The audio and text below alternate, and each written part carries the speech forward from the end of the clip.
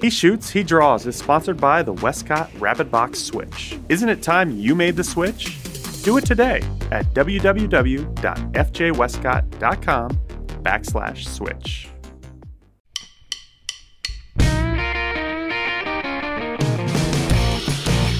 Welcome to the He Shoots, He Draws podcast, the show about photography and design, with your hosts Glyn Dewis and Dave Clayton.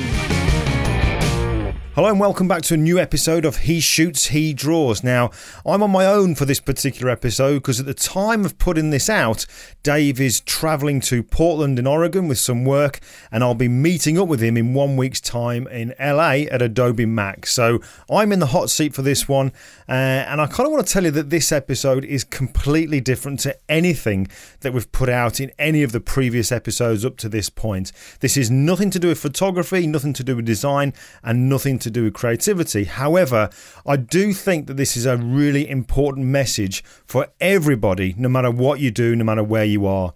So this particular episode is an interview that I've done with a friend of mine for, blimey, it must be 40 years now, a guy called Nathan Black. And Nathan was the guy in school. He was always like a couple of years above me in school, but he was the kid that everybody wanted to be. He was good looking, he had muscles, he was strong, he could do wheelies on his bike, he had all the girls after him. He was the kid that everybody wanted to be. But in later life, Nathan has had some incredible hard times physically and medically to deal with. And that's the reason I wanted to interview Nathan. Nathan has been a renal patient. He's had 2 kidney transplants. But what I was absolutely intrigued about and wanted to talk to Nathan about was having a positive state of mind. So that's what Nathan's going to talk to you about in this. And that's why I think that this is really important for you to listen to, because this isn't some guy on a stage in a privileged position saying all the usual go out there and get it done and fake it till you make it kind of comments. This is reality. And I think, as I said in a previous episode, that I think we do need to see and hear more truth, honesty out there in this industry to help everybody. Because sometimes when things aren't going your way, it can feel like it's just you that's going through it. So I want to introduce you to my friend Nathan. I think he's got an incredible story. He has been through dark times, but as you'll hear him say in this particular episode, through darkness, there is always light, and you just need to stick in there to see it through to the end. It's a very powerful, very emotive, very moving episode, but I'd really love you to stick around and get to know my friend Nathan as I do. He's a friend that thankfully I've now been back in touch with after a number of years of gap. But thankfully, one good thing of Facebook has brought us together again. So I love this guy to bits, and I think you will too after listening to this. So I'm sat here on my own. Let's just get this one going in the usual way. And it'll be, Nathan, who are you? I'm Nathan. I am 50-year-old male. Live in Burntwood in Staffordshire. And I've recently had my 2nd kidney transplant, which was May last year. Okay. Father of 3 children, 2 girls, and my youngest is Seb, who's nearly 13. Well, we've known each other for a long time. I was trying to work this out actually, because we obviously did this interview a while back, and the audio that I did wasn't that good, so that's why we're doing this one again now. But I was trying to work out at the time, how long have we known each other? It can't be that far off. It must be nearly 40 years. It must be nearly. Well, it's quite ironic that you say that, because we're actually sat in the place where we first met all those years ago. Yeah. We're sat in my parents' house in Burntwood, and blimey, I don't know. It's got to be. We must have been 5, 6, something like that. So it's a good while ago. It's 40 plus years. No, sorry, it's 20 plus years. Sorry, that's right. Yeah, yeah, it's 40 plus years at least. Well, listen, I obviously I want to, why I want to get you on the podcast. But for those folks who are listening, you mentioned there about having your 2nd kidney transplant.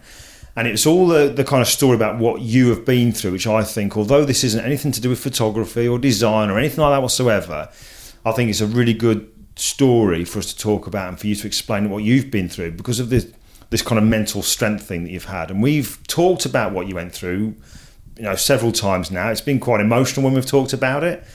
But I want to kind of if we can kind of rewind so that people have an understanding of exactly what you've been through, and then we'll kind of just pick it up from there. So you say you're 50 now. Yeah. When and how did you first start to realise that something wasn't quite right and there was something medically that needed to be sorted? I think I need to take you back to before then, because those feelings that you explain were the back end of 2012, the beginning of 2013. So before that, and all through my childhood, as you know, I was a sportsman, all sorts of sports. As long as it was active, that's what I did. Ultimately, I ended up playing football, and then I became a competitive bodybuilder, competed in the British Championships twice, and I knew my body inside out. In 2005, I competed in my first Britain. I'd placed second at my qualifier, and I'd gone to the Britain in 2005. I only know now, from looking back through the medical records, that it was in 2005 that the kidney illness had got into the kidney. See, I didn't even know that when we first talked about this. Yeah. You didn't even mention that. Well, obviously we as bodybuilders would water deplete and fat deplete. Yeah. Your internal organs are protected by a layer of fat. At 4% and above, they're fully protected. Under 4%, there's not enough fat in the body to take any fat from anywhere else, so it actually comes from around those organs. Now, I was on stage at 3.5% body fat, so my internal organs were exposed. It was only just a kidney illness, a water infection that got in, and then obviously you start to re-eat and refeed and you grow again. So from 2005 to 2012, late 2012, my kidneys were fully protected with the layer of fat, but they were rotting away inside. Because of what had happened in 2005? Yeah. Right, okay. Because I'd water depleted, so the system was bone dry. There wasn't enough fat protecting the organs. Right. So I was prone to illness, but it was unknown to me.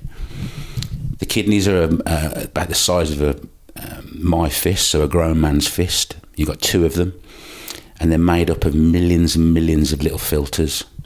Now, unlike the liver, when the filters die in the kidney, they stay dead, they don't regenerate. So over the next 8 years, my kidneys, both of them, are rotting away. I started to notice in the summer of 2012, so June, July time, when I was actually getting ready for my last hurrah, if you like, in the bodybuilding world. I was going to compete in 2013. So my diet had started to change. My training was really, really heavy. There was lots and lots of food in there. I was consuming probably 6,000 calories a day, loads of protein, loads of carbs. But I started to get very watery, which I would do normally in the off-season. My ankles were swelling up, my wrists were swelling up. I was getting heavier, but at the same time, I was getting weaker. So the benchmark weights that I'd got in my training were starting to drop, but feel as heavy.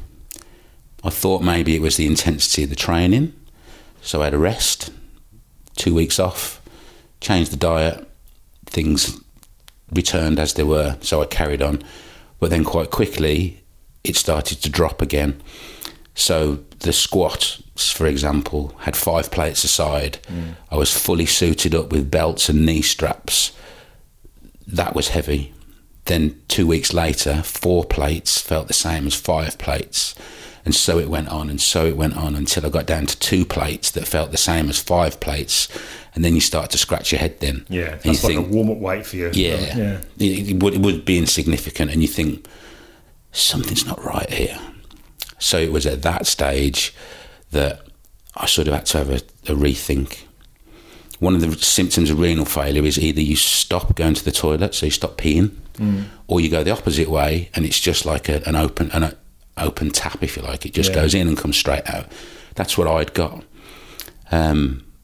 So I I'd made some adjustments to my diet, and still nothing happened. So I had to go and see the doctor. I said, look, something's not right here. I've got the shivers and the shakes. I can't stop going to the toilet. I feel tired. I feel weak. I'm getting terrible cramps. So they took a blood test, and that's when they found that my kidneys were failing. So they thought I'd got the neurovirus to start with, because that was hanging around, and they gave me some antibiotics. The ricochet effect of an antibiotic is a kick into the kidney, because unbeknown to us then, but I'd only got around about an 8% kidney function from around about 98%.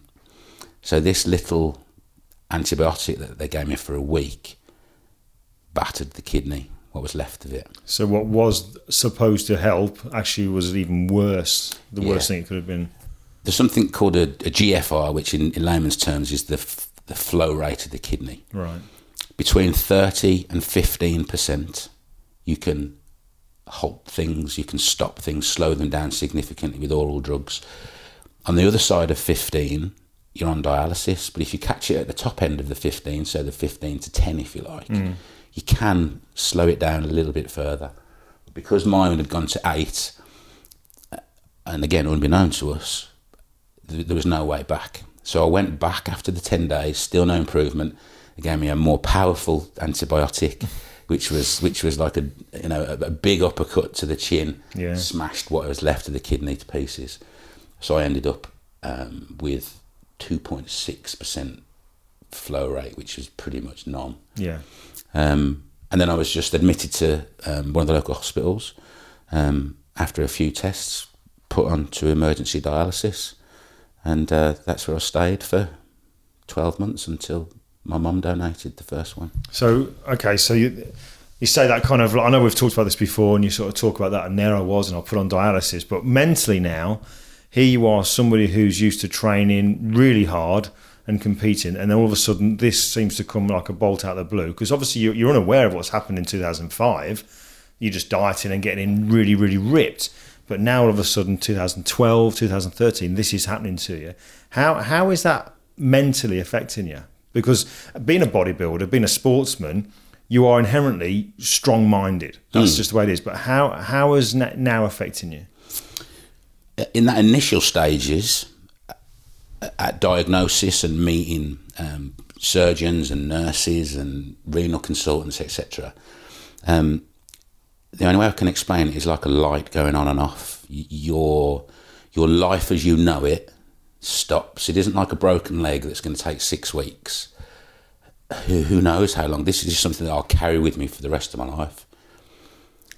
And there was many times that if it wasn't for my parents or my girlfriend at the time and my children, I wouldn't have known what had been said to me, because I'd get to a certain stage and somebody would say something, say the dialysis machine or something, or home dialysis, that the lights would go off. I'd switch off. I couldn't hear anything else. Is that because it was kind of going through a state of disbelief? Yes. Why me? Yes. This can't be happening, and so on. Definitely. And the refusal to accept that this is me. Yeah. It's a bizarre situation, because you do get a sort of a third party out of body experience when you're sort of like watching yourself, because immediately you think, well, how am I going to go to work? How am I going to pay the mortgage? How am I going to go on holiday? What am I going to do with the kids? Who's going to walk the dogs? All these things flash through your head. You know, the last thing that you're really interested in is how are they going to how are they going to treat you? So those were the immediate things. And then I think once you get to that stage of acceptance, if you like, and to some people, you never get that stage of acceptance, or that stage of appreciation, or if you like, understanding as to where exactly you are now.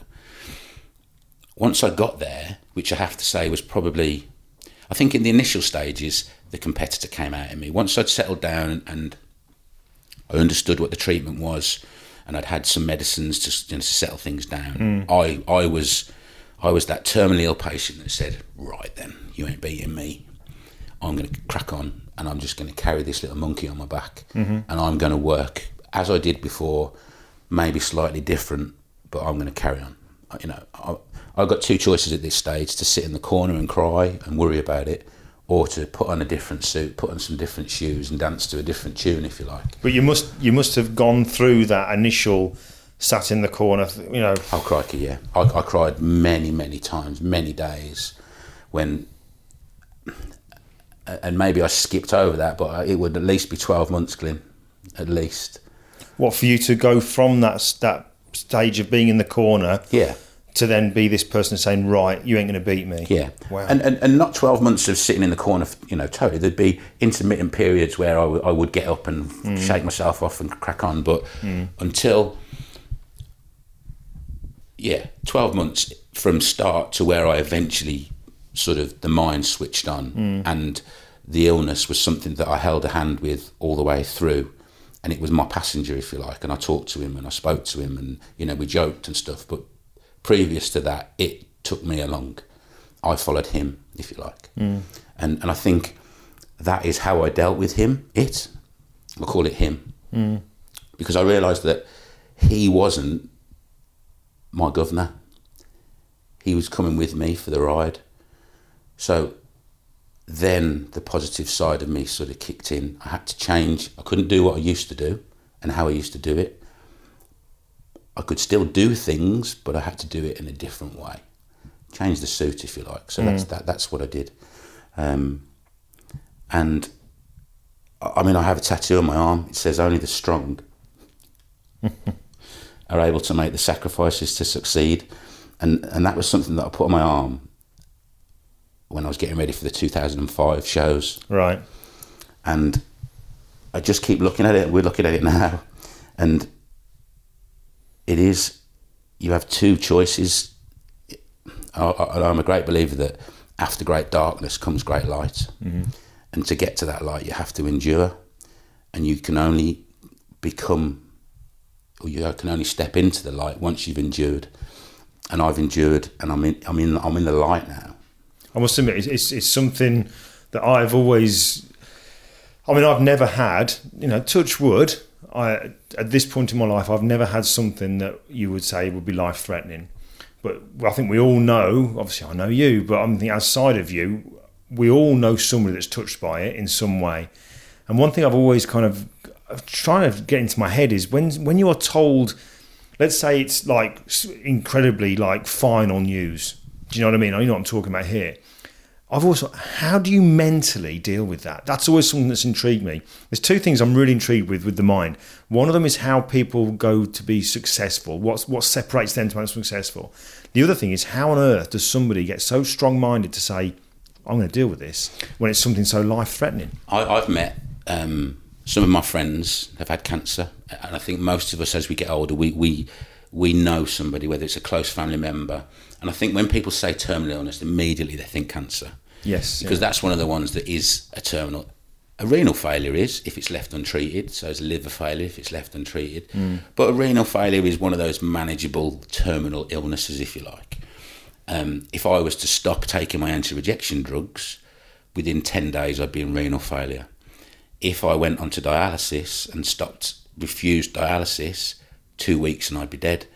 So that's the monkey that I carry with me on my back. But from a terminal illness, mental position, if you like, there's almost a sense of freedom. You frown. Yeah. And from a cancer patient's point of view, you're poorly, you're diagnosed, you're treated. You don't know as to where your journey takes you. You're constantly moving forward to a different crossroads. Do I go left? Do I go right? Do I stay here for the next bus? What do I do? You don't need that anymore because you're told you've got cancer. It's not terminal. Don't worry, we'll treat it. Off you go, and you can carry on then. And much the same with me. I didn't know what was wrong with me at the time. So what is it? Because I'm training too hard? Is it because I'm eating too much? Is it because I'm not resting enough? What's wrong with me? This isn't right. You have a blood test. Sorry, you don't have a blood test. You go and see a doctor. They say it's this. So here's the medicine for it. Well, that doesn't work. So what is it then? I'm feeling worse. Oh, it's this. Have some stronger medicine. It's not that. You have a blood test, you're in renal failure. Yes, there's that abandonment, if you like, during that time as to where am I, where do I go? But you're free of your burden now. You're free of the first monkey, if you like. The first monkey's gone. You know what it is now. So you've got that choice now of what you do with this new friend. Do you accept it and do your due diligence and research it and find out what's about to happen? Listen to what's being said now because you know what it is. And then deal with it because you're free now to deal with it. You know what you've got to do. You know you've got to go to dialysis 3 times a week. You know you've got to have radiotherapy or chemotherapy. You know how your life is set up now. And it's like, I read a passage from a lad called Jeff Thompson, and he said about crabs. Crabs, when they lose their shell, become vulnerable because they shed their shell. They go into hiding so that their new shell can form. And once their new shell has formed, they come back out onto the ocean floor because they've got their armour back. That's the analogy, because you know my past. You know I'm a bit of a roughy-tufty sort of chap. And I lost my shell. But my shell didn't just break off. Mine was just ripped off my back. So I was vulnerable. I was exposed. So I went into the reef, if you like, which was the corner, and I grew stronger. And I learned what was wrong. So I came back out with a different shell. It wasn't the pink crabby shell. It was got like a rainbow on the back or something. So I came out a different me. I came out the same me, but a different me. I get what you're saying. I'd got a new set of armour on, but I'd now got my comfort zone back, my protection, if you like. And that's how I dealt with it all through, because no matter how, I knew that one day I'd be sat here. And me and you'd be talking, having not seen each other for I don't know how many years. Yeah. I knew a transplant would come. Yeah. I knew that it would come one day. Well, talking about that then, because you when you first mentioned this, you said about your mom, Adrian, who I've obviously known since I was a little kid. Tell us about what happened there with your mom, because your mom did the ultimate that a parent would do. Do you want to just explain to us what happened there? During those first 12 months, there was lots of testing to find out. Well, there's lots of options first. There was the live donor option. There was going on the waiting list for a deceased donor. So my friends, my family, yourself even, offered to donate. It's not as simple as just giving an organ. The organ's got to match me, so it's got to be blood related, either blood and tissue related, or tissue related at a minimum. Then they can change the blood group. So 4 or 5, my mum, my partner, a couple of friends, they tested, and my mum was only the match. She was only a tissue match, but they were able to swap the blood around. Yeah. And that was in the May, I think, of the 2013. And that process then took about 12 months for my mum's medical checks to be complete before I could be transplanted. And that again was that was almost like the monkey had gone then, because I was just waiting on the train. I was just going through the countryside. Ticket collector's been and stamped my ticket. And just enjoy the ride now. And I did. We got to the transplant, and I had the transplant, and it seemed to be fine. That was it. I was recovering. A toxicity level, my body toxicity level previous to the transplant was 1200. A normal average person, you sit there, Glyn, with a toxicity of about 120, 100. Mine was in the 1200s. Wow. 4 days after the transplant, I think on the day of the transplant I was 900, and then about 4 or 5 days later I was down to 400, and then it was just dropping, but it stopped at around 200. Wouldn't drop to below, which is where they wanted it to be.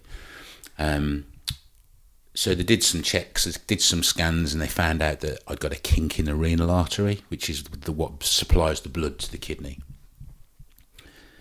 There's an operation planned for, I think it was April, I think it was April, to put a stent in to open this renal artery up and let more blood flow through. And the options that I was given was it could stay as it was in situ with no stent, and I'd get 5 to 8 years out of the kidney, or I could have the stent in and I can get 10 to 15 out. So we're given those options. Yeah. It's a simple operation. Yeah. You know, simple operation to them. There's a 1 in, I don't know what the percentage is, but there's something like 1 in 1,000 chance of it going wrong. So that was it. Sign the consent form. Let's crack on. So I had the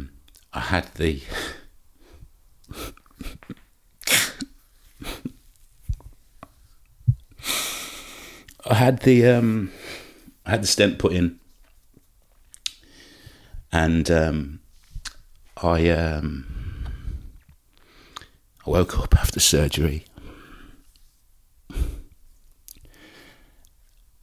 and after surgery, I do struggle, as most people do. Major surgery, like general anaesthetic.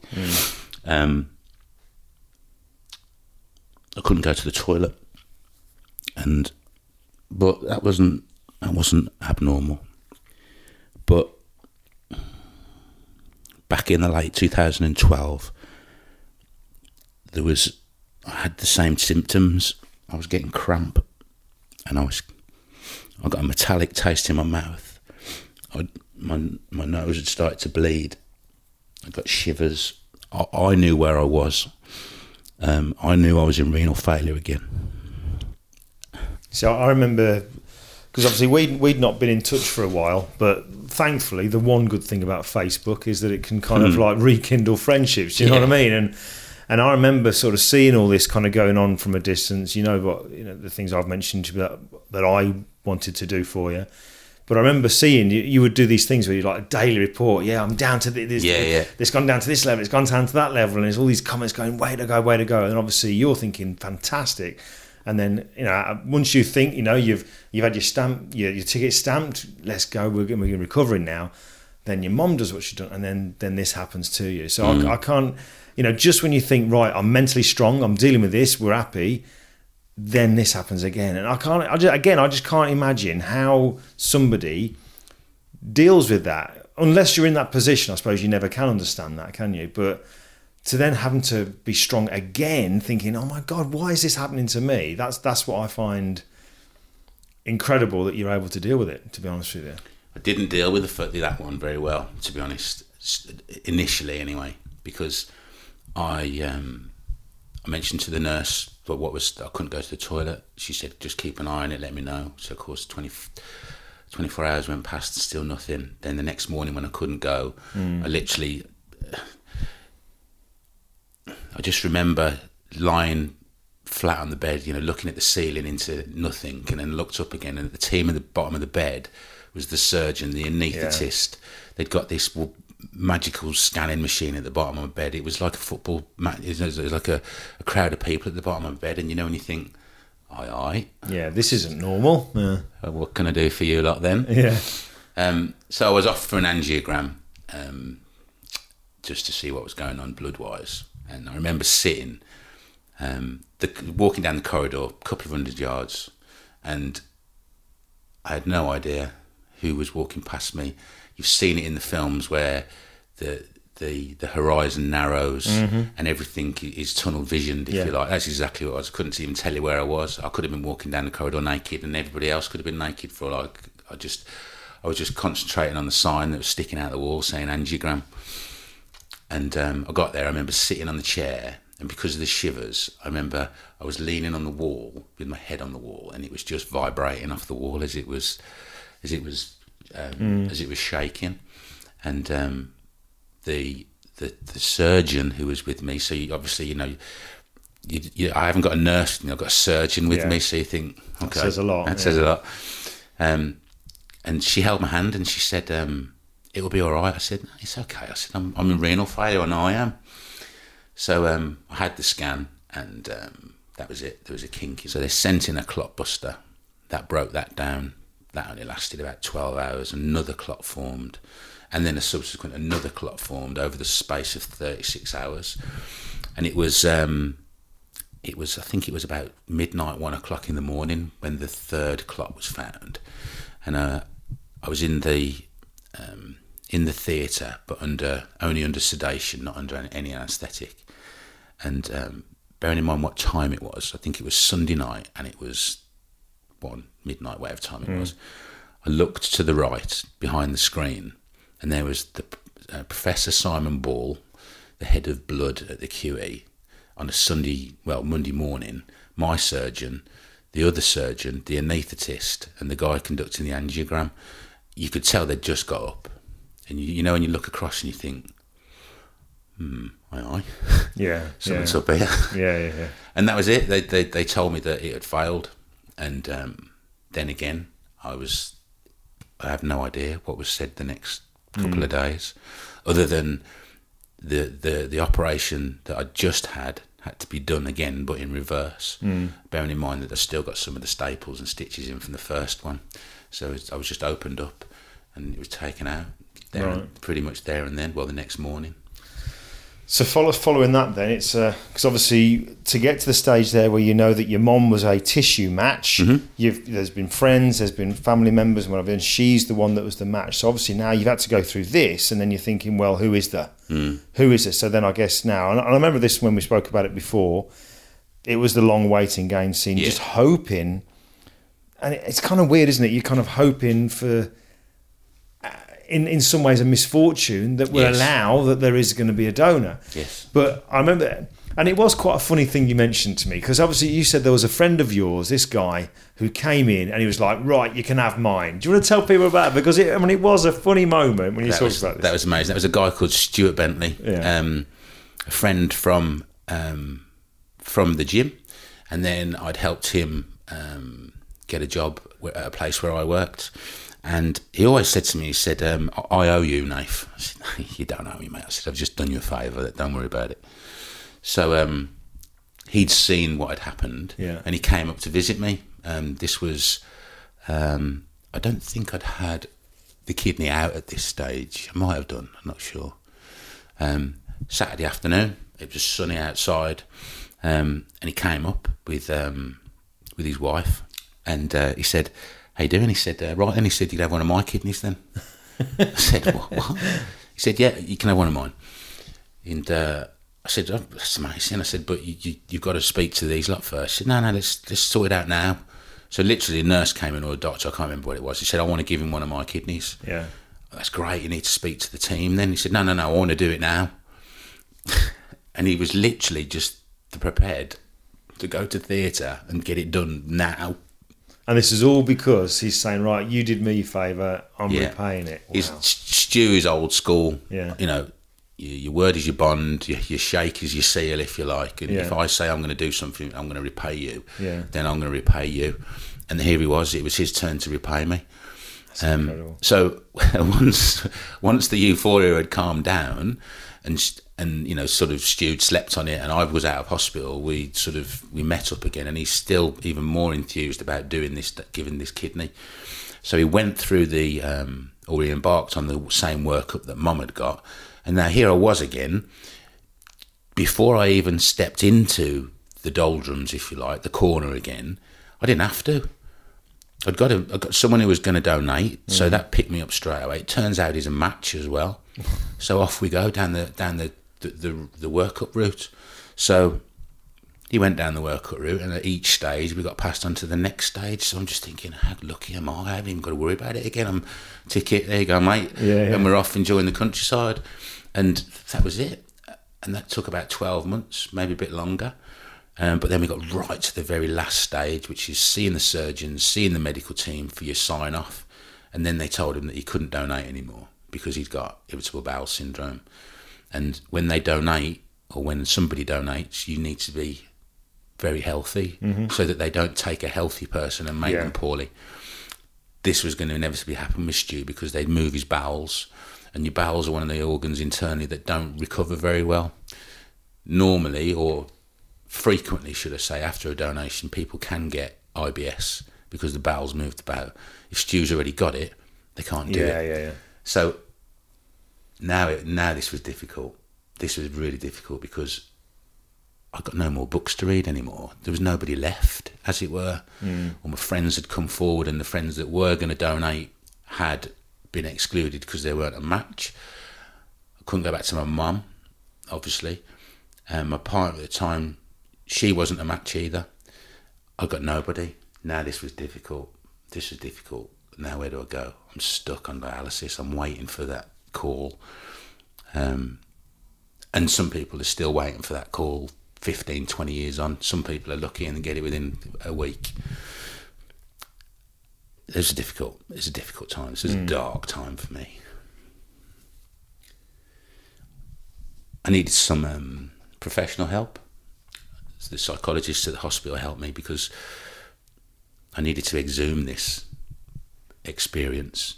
Is that something that you asked for, or is that something that they said you will have this? They insisted on it. Right.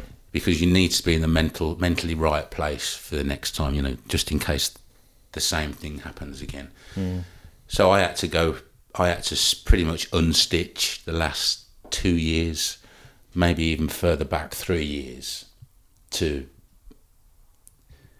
I suppose, confess, if you like, or just to get rid of all the things that you're thinking about and what could possibly go wrong.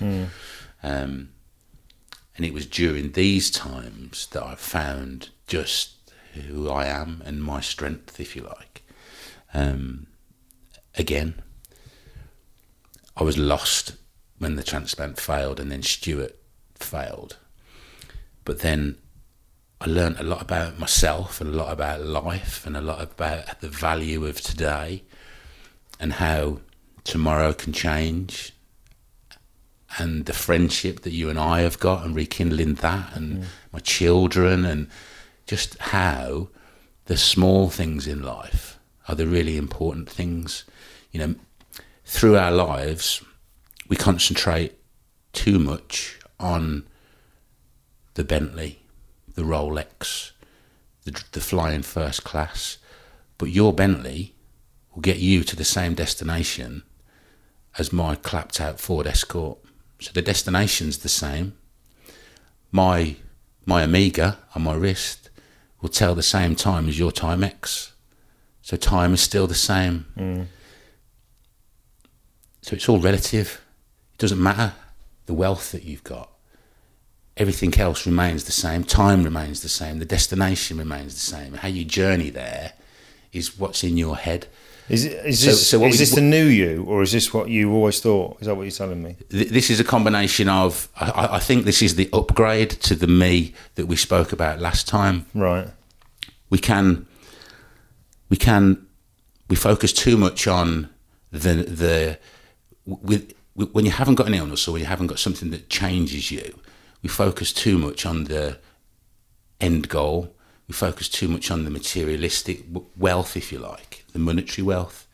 But what we forget to focus on is the life wealth that we miss out on. The journey, the enjoyment. Yeah, exactly. Yeah. So skip that, because that's the upgraded bit now. So during that period from when Stuart said he wasn't with the programme anymore, and I spent 3 years on dialysis then. I was always positive, and I was always prepared to just go with the new journey, if you like. But this taught me more about how to appreciate today, how to appreciate the things about other people. When we spoke about how I see people differently now, and how more open I am to the world, if you like, and what's before me. I know we spoke last time about how I judge people. Yeah, I was very judgmental. I think, I won't say judgmental, but very guarded about who I would let into my life or share stories with or anything else. So for me, prior to 2012, when I was the normal me, I would meet you in the gym, say, for example, or the bar or whatever, and we'd shake hands, we'd have a chat and stuff. You would start off with an empty tank on the trust side of things, if you like. You would have to, and I don't know how you would judge me, but this is how I was judging you, if you like. You would have to do things to convince me that you're all right, you are. Yeah, actually, that story that you told me, that does check out. So he's not Billy, you know what. He's and then after time, I'd think, yeah, Glyn's all right, but I ain't seen him for ages. Where's he gone? Oh, he moved away. I missed an opportunity then to maybe gain a friend. And not I'm not, you know, just sort of metaphorically. It doesn't have to be you. It can be anybody. You know, it can be a work colleague or something. And actually, by the time you've got to know them, it's too late. Because they might be thinking the opposite of you. They might be thinking, what have I got to do to convince this bloke or this woman that I'm all right? And they think, oh, do you know what? Stuff them. It's hard work. It's hard work. It's too hard work. Every time I tell him something, he's not interested. Now I see things differently because, as I said to myself a long time ago, tomorrow's another day. But is it? Is tomorrow another day? It wasn't for me. Tomorrow for me, then my life changed completely. So when I meet you now for the first time, standing in front of me is just a person. As God intended me to see you, just as a person, a non-biased, non-prejudiced, non-racist, non-sexist person. You're just a person.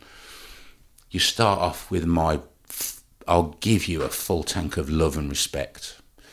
You've got to discern that now. So as long as we carry on as we are, I'll trust you implicitly, I'll love you forever.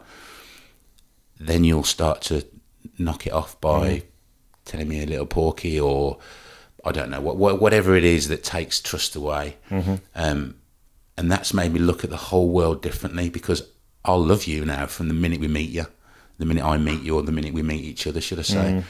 And then going forward, I won't lose you then. So it's a much more positive way of viewing people then, you say? Most definitely.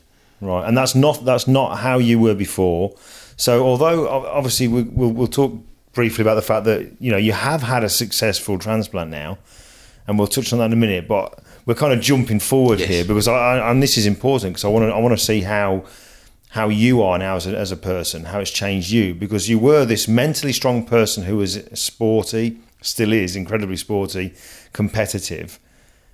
Now you're saying, as well as having that, you've now become this much more, on a personal level, a more positive person, viewing people differently and seeing life in a different way. Yes. Yes, I think without an illness, all the cliches that tomorrow's another day, live for today, you never know what's happening tomorrow and stuff, you know, you never know what you could get hit by a bus today and all the rest of it. They're all great things to say to someone who's feeling low and feeling down, and as a pick you up, you know, just to show them that there is light at the end of the tunnel, there's another one for you and all the rest of it. Until you've been there, they mean nothing. They're just words, you know. We hear every day people saying you can talk the talk, but you can't walk the walk. And we can all talk the talk when our mates are feeling low because their partner's left them, or they've lost a job, or the car's blown up, or whatever it is. We've all been there with our friends. But you do know what tomorrow brings you. Possibly. God forbid. But we all should know what tomorrow brings you. It might bring a little bit of adversity, but it won't necessarily bring that life change that the light just goes off. And for me, that's what happened, that the light went off. Now, I know that the monkey that I carry with me on my back is, I could go into renal failure tomorrow. It could all happen again. This time next week, you could come back and see me. I could be back on dialysis. It can happen that quick because the toxicity just rockets. So I know that while I do expect tomorrow to be tomorrow, there may not be tomorrow again. I may be in that different place again. Does that cause you stress? No, but it did. And that's very apt, that is, because I met somebody recently and we've been having very similar conversations. She's had a terminal illness, and she's on the other side. She's had a surgery. She's been fixed, if you like, and her cancer is gone. So all she needs to do is just take her medication for the complications that have been left with the surgery, but pretty much hers is gone, done. Now, people have said to me, but you're fixed. Well, I'm not fixed, because if I stop taking I carry a different burden. I carry the burden that my renal failure will continue with me until, who knows, it could be a week, it could be a year, it could be 10 years. So that's what I carry with me. Now, post-transplant, I suffered between months 3 and 9, I suffered with PTSD. I didn't realise I was suffering with this. I had a terrible fear of failure, as in the kidney failing, and it seemed, the only way I can explain it, the analogy that I used is a glass-fronted lift. And I was standing on the edge of the lift and I was looking out of the window down. So we started on the ground floor and we went up a month, we went up a level. And then as each month went by, it just got higher and higher and higher. But the drop got bigger and bigger and bigger. And I started to be afraid. I almost got to that stage. The surgeons explained it as getting to the stage where it's working now. I'm past 10 weeks, so the last stage. I'm into no man's land now because I don't know how this is supposed to feel. Not only is it working, but I'm working as well. I've started to run again. I've started to go to the gym again. I've started to play football again. I've started to do the things that I used to do. So now I am fearing failure. And I'm thinking, well, when is it going to come? And the renal team said, this is normal. It's normal. And when they said to me it was normal, it was like, oh, that's right. I'll give the ticket guide my ticket. I'll just sit and wait for it to go. Then I'll just endure it again. I'll just get through it. I've got some darkness and there'll be some light. I know it's coming and I'm so strong now. Just hang in there. Just hang in there. Just hang in there. And I think that is what I did all through it. I worried about my money. I got a big job. I was operations manager for a distribution company. With a big job comes a big salary, comes all the trappings of that lifestyle. How do I survive now? I used to worry about when I was at work before the illness, the next holiday, the plan for the car, the savings account, the pension and all the rest of it. I don't know how it managed to consume my life, but it does, and I think most people maybe listening to this can appreciate that. They're doing it themselves right now. I haven't worried about a thing since once I got to grips with it. Never thought about money, never thought about a car, never thought about a holiday. They just seem to happen. They just seem to come along and present themselves without any form of planning, without any form of worry. And that's also what's made me where I am now. There's no need to worry about stuff. The more you worry about stuff, before we turn these microphones on, do you remember what you said to me?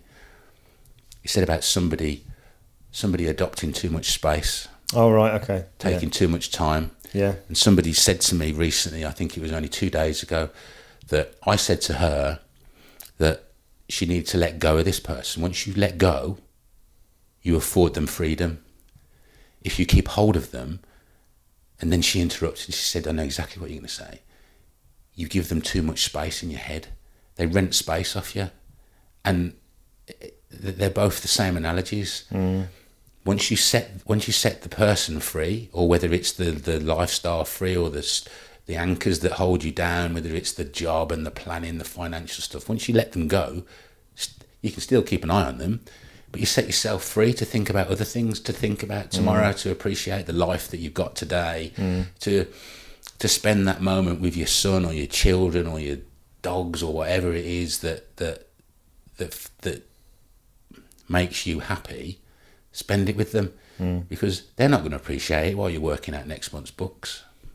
So easier said than done. Easier said than done. Unless you've been through something. Unless, and there's a little bit missing from this. I was in intensive care twice. After the first transplant, and they did that angiogram when the professors were there. I went back to the ward, and I thought it was warm, and I thought I was sweaty.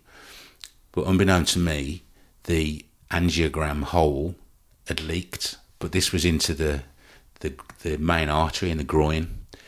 I was covered. The bed was covered in claret. I remember.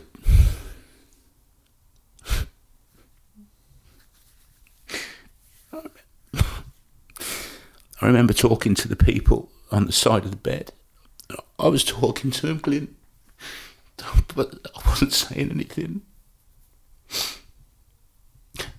It was bizarre. I was having a conversation with them, but they said you just passed out on the bed. And then I woke up. I woke up in the high dependency ward. And so yeah, but when you've had the Reaper sitting next to you, it's twice, and you do appreciate today. No, I bet. Yeah. So yeah, Well, here we are now. We're sat here. Okay, you've had a successful transplant. Now, you don't know the person. No. You know that they're out there. This is a living donor. yes, Who's basically allowed you. They've done the ultimate gift. They've donated one of their kidneys, not wanting to know who to and have any contact with you. And here you are now. Looking crazily healthy. I've got to say, I feel positively unfit looking at you now.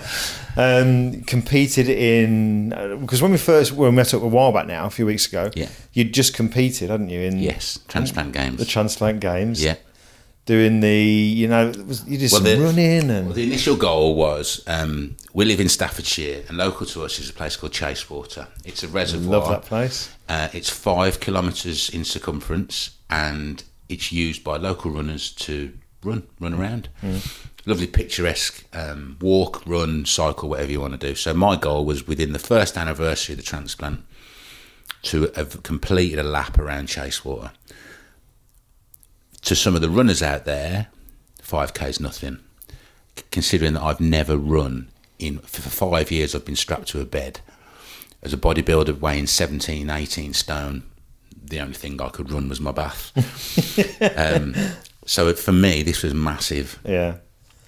Not long after I decided that was the goal, the date for the British Transplant Games was announced, which was August this year.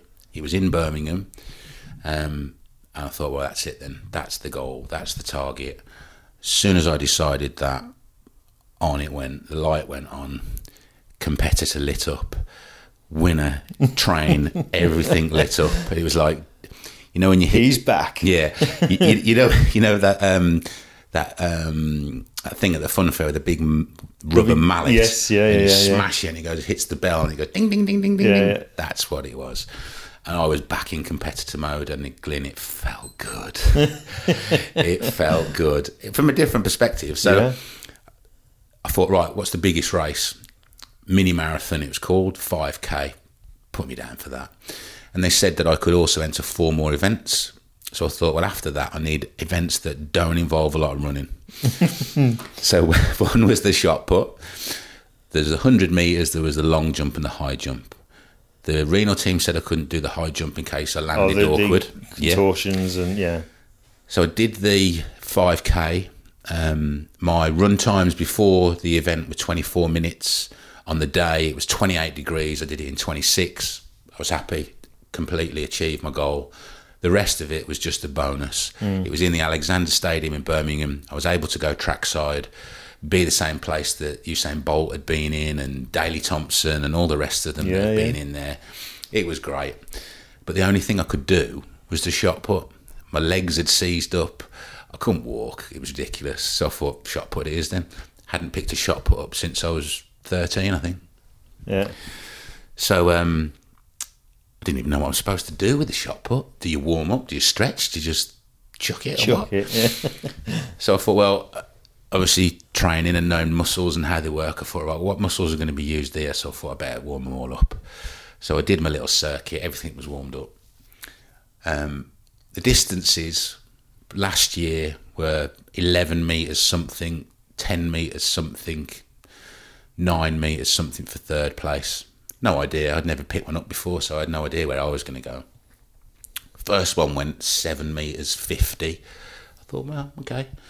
Everybody else went, and I'm sort of I had no intention of competing here. This was just to do it. Mm-hmm. I thought, well, at least I'm not going to make a fool of myself then, because I'm around dropping it by your feet or anything like that. Yeah, that's what I thought. I didn't know if I was going to throw it and end up like hitting myself on the knee or something. So I thought, well, okay, I'm here. That's all right. And I just thought, if I can just improve each time, I'm happy with that for myself. So the next one, everybody went, and then I think the guy in front of me, he did something like 9:10 or something like that. I went and I got 8:50. I think. I thought, bonus. I've improved by a metre and a bit. That'll do for me. So they all went again. The guy who ultimately won it again. He's got something like 11 metres something. The second guy was from Ireland. He did 10 metres something. Now, the guy before me was in joint third place with a Spanish guy. They were both on 9, whatever it was, just short of 9:20, I think it was. Actually, I think they were on 9:20. The first guy went, and he did 9:19. Then it was me. Don't ask me why I did this, but I just thought, I think I'll crack this. I've watched them all do it. I picked the ball up, I kissed it, and I said, "Fly for me." Don't ask me why. And I put it, and it went 9:39. Now, it didn't look to me. And because I wasn't interested in competing, I'd taken no interest in anybody else's score. Walked back to this guy, and he said, "You're third." Now, this guy that was in front of me, unbeknownst to me, a friend of mine who lives in Burntwood and works in Burntwood, he's my barber. And he said, he's a judo instructor, and he said, there's a mate of mine who competed in transplant games, shot put, rah. Turns out to be this guy, well, he's also a judo instructor. Very competitive boy.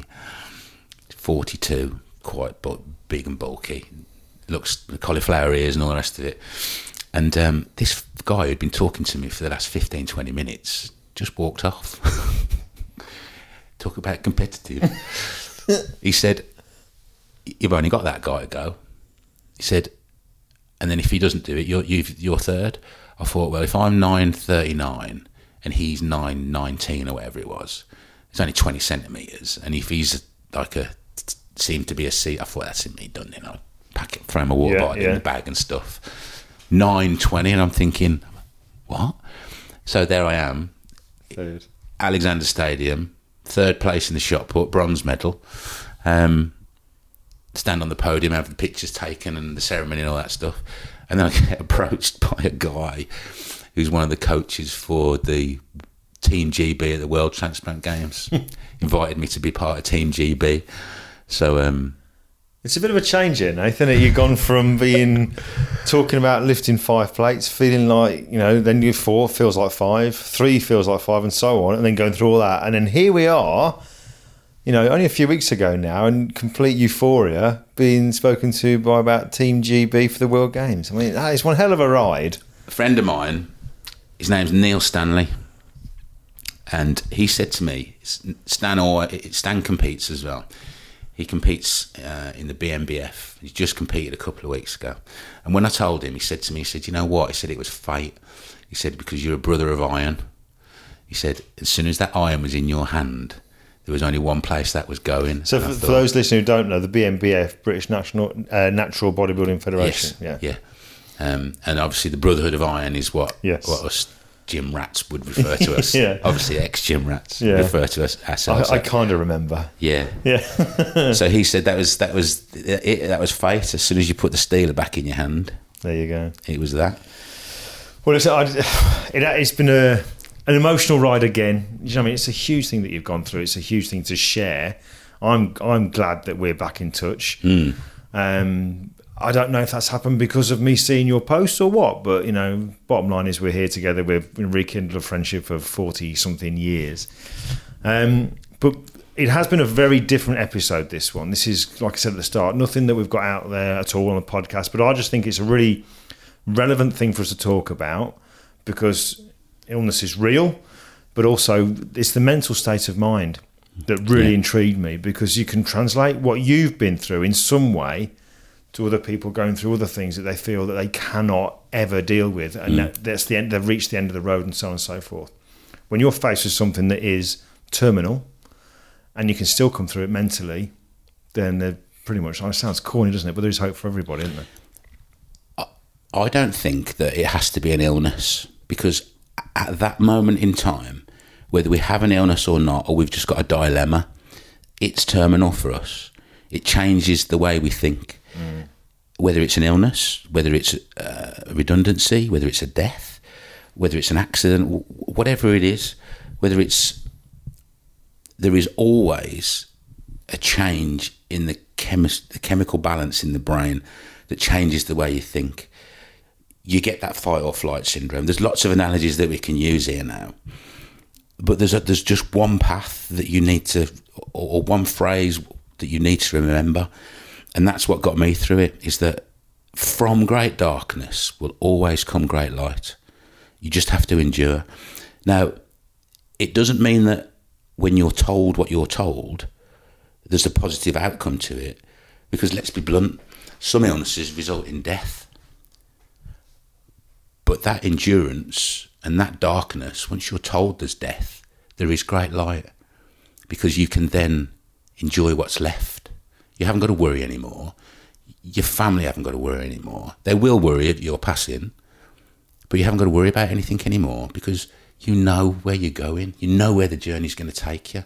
The same with redundancy. It may look like the end of the world at the minute, but you will get a job. You might not get a job. You might become self-employed. You might win the lottery. Who knows? But at the end, trust me, if you're listening to this, trust me, there will be something positive at the end of this. And it may not be what you thought it would be, but it will never, ever be the same as it is today. Wherever you get to, I'll guarantee you, will not be the same as it is today. So just endure and remember, there was always great light after great darkness. Brilliant. Well, I think that's a great place to call this a day then. Mate, thank you so much. No worries, thank you. You're a top man. Cheers, mate.